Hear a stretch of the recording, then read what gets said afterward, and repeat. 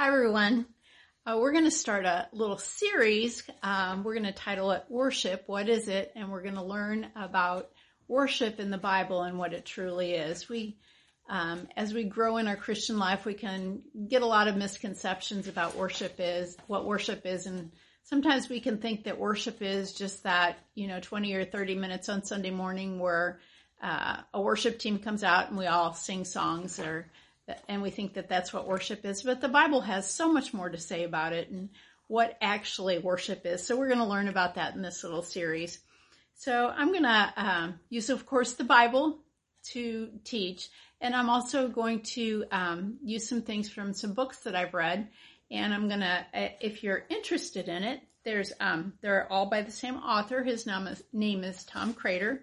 The first one is Worship in Heaven and Why on Earth It Matters. And I sent everybody an email with a link to these books, and I'll put it below these videos too. The second one is Worship is What?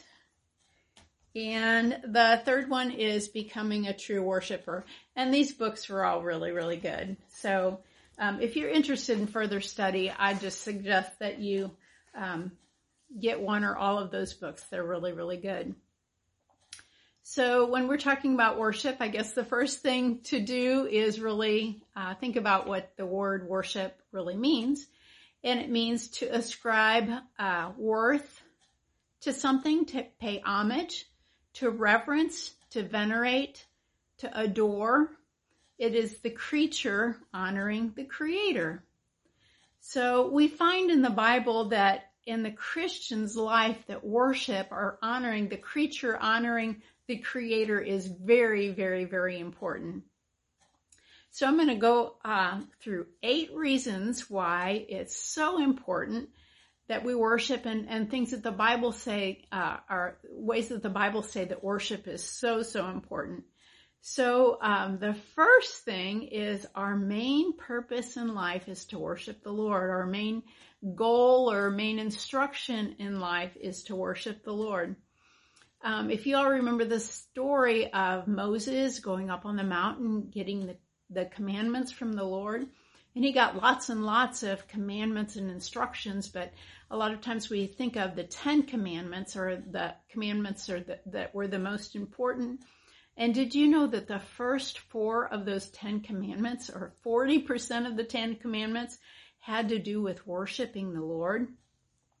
So the first one had to do with worshiping no other gods. The second one had to do with having no idols, only worshiping the Lord. The third one had to do with not misusing His name. In other words, His name is so holy and so wonderful and to be so reverenced that we should never misuse the name of God. It's so to be worshiped and honored. And the fourth commandment is that His Sabbath day is to be kept holy unto the Lord. So those first 4 commandments all have to do with worshiping and honoring the Lord. So the very first thing is our main purpose, our main goal, our main commandments in life have to do with worshiping God. The second thing is in the Old Testament, when they set up camp, the tabernacle where they worshiped was to be set in the very middle of the camp. In other words, the worship of the Lord was to be the very center of their lives, of the Israelites' lives. And I thought that was very, very neat. The third thing, important point or thing to think about is the very reason that Pharaoh was told to let God's people go was so that they could worship Him. A lot of times we think, well, God wanted, His people to be let go so they could be free, so they could not be slaves anymore, so they could have their own land, so they could do this, that, or the other. But the main reason that God wanted His people to be free of Egyptian bondage was so that they could worship Him. In Exodus 7, verse 16, Moses is told what to say to Pharaoh. And it says, "Then say to him, Pharaoh, the Lord, the God of the Hebrews, has sent me to say to you, let my people go so that they may worship me in the desert. Isn't that awesome? So that all of the whole story of Exodus has to do with how important it is to let God's people go worship him. Number 4, when Jesus gave his disciples instructions on praying, the very first line, the very first sentence has to do with worship. It says in Matthew 6:9, "This then is how you should pray. Our Father in heaven, hallowed be thy name." Or in other words, your name is to be reverenced. Your name is holy. Your name is to be honored. It had to do with worship. So as we approach God in prayer, we're to worship him. So in prayer, worship is the most important thing. Number 5, we exist to proclaim God's praises. In 1 Peter 2:9, it says, "But you are a chosen people, a royal priesthood, a holy nation, a people belonging to God, that you may proclaim the praises of him who called you out of darkness into his wonderful light." So God has chosen us as a royal priesthood. He's chosen us. The main purpose he's chosen us is so that we could proclaim his praises, declare his praises. Isn't that awesome? So we're here to proclaim the praises of God and to worship him. Number 6, when we get to heaven, our main activity is going to be worshiping God. In Revelation 15, verse 2, I'm going to read this to you. It says, "And I saw what looked like a sea of glass mixed with fire, and standing beside the sea, those who had been victorious over the beast and his image and over the number of his name. They held harps given them by God and sang the song of Moses, the servant of God, and the song of the Lamb." Now they're singing this in worship to God. "Great and marvelous are your deeds, Lord God Almighty. Just and true are your ways, King of the ages. Who will not fear you, O Lord, and bring glory to your name? For you alone are holy. All nations will come and worship before you, for your righteous acts have been revealed." So in heaven we find, on earth we're supposed to be worshiping the Lord. That's our purpose on earth. But when we get to heaven, that's the activity we're going to be most occupied with in heaven, is to worship the Lord. Worship, number 7, worship is so vital and so important that that's the last thing that Satan tempted Jesus with when he was in the desert. In this life, we are tempted to worship many things and many people besides the Lord. And Jesus was also tempted with that. And we think, that wasn't really a temptation for Jesus. He would never be tempted with that. Well, if he couldn't be tempted with it, it wouldn't be called a temptation. And it was a severe temptation. If it wouldn't have been a severe temptation, then it wouldn't have been called a temptation for Jesus. So Satan wants to keep us distracted and busy and in love with other things besides the Lord Jesus.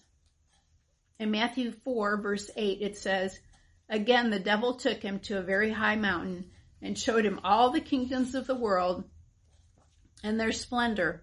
All this I will give you," he said, "if you will bow down and worship me." Jesus said to him, "Away from me, Satan, for it is written, worship the Lord your God and serve him only." So God wants our worship. He wants us to worship him and worship him only.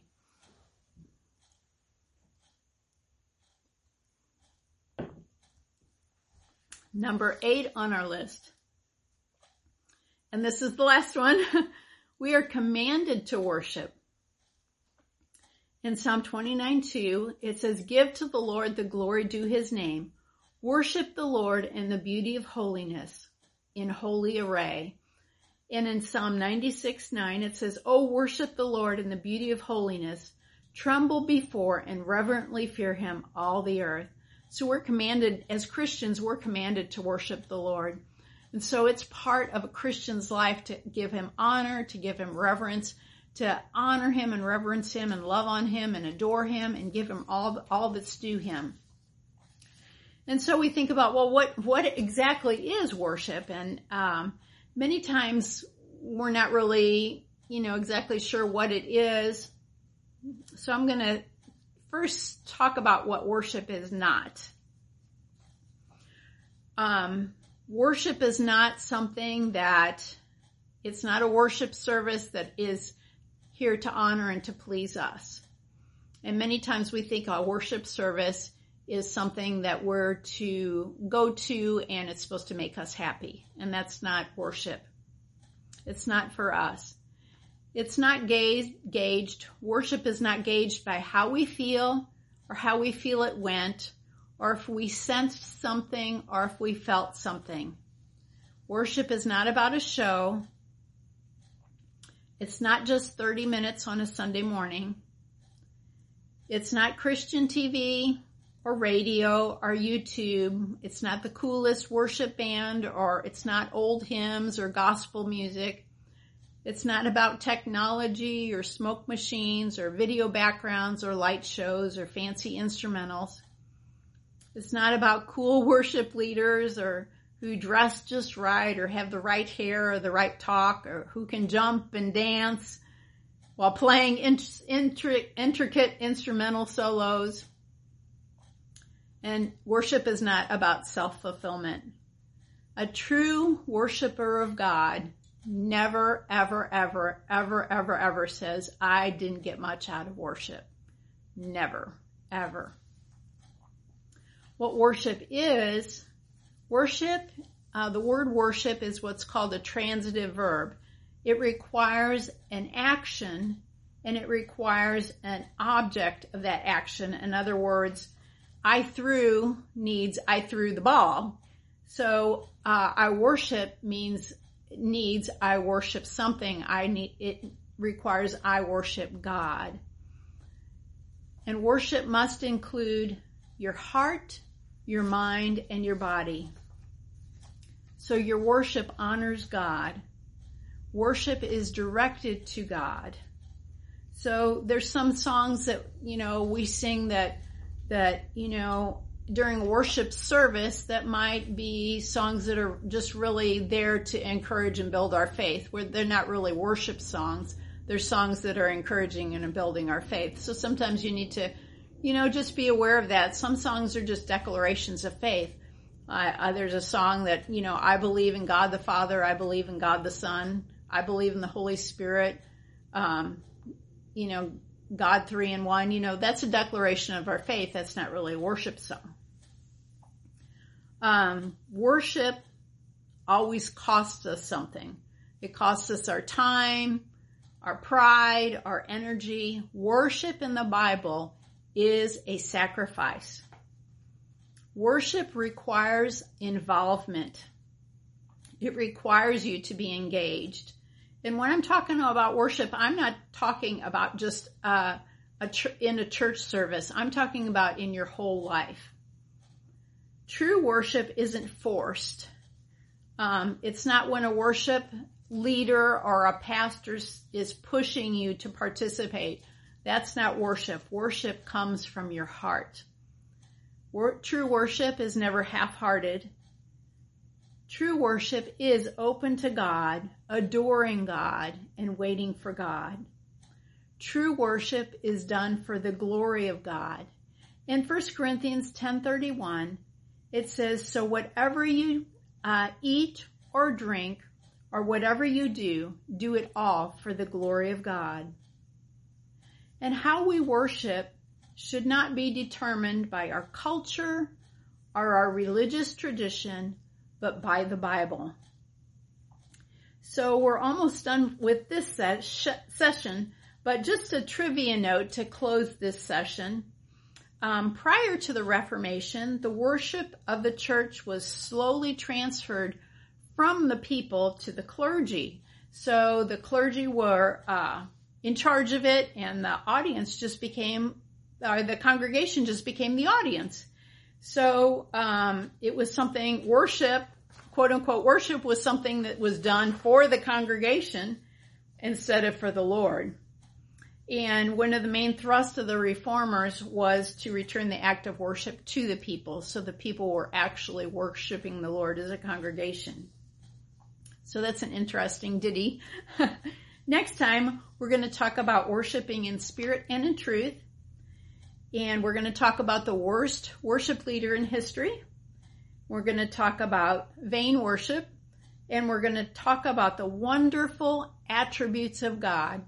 You know, if we think about how wonderful God is and all of his wonderful attributes, it's hard not to worship him. Every time you think about him and his wonderful attributes, just, you know, be so thankful and so adoring and so in love with the Lord Jesus Christ, the Heavenly Father and the Holy Spirit, that you just can't help worship him and just worship just flow out of your heart. And so, I'll just leave you with that and look forward to next Friday when we talk about these things. God bless you. Bye-bye.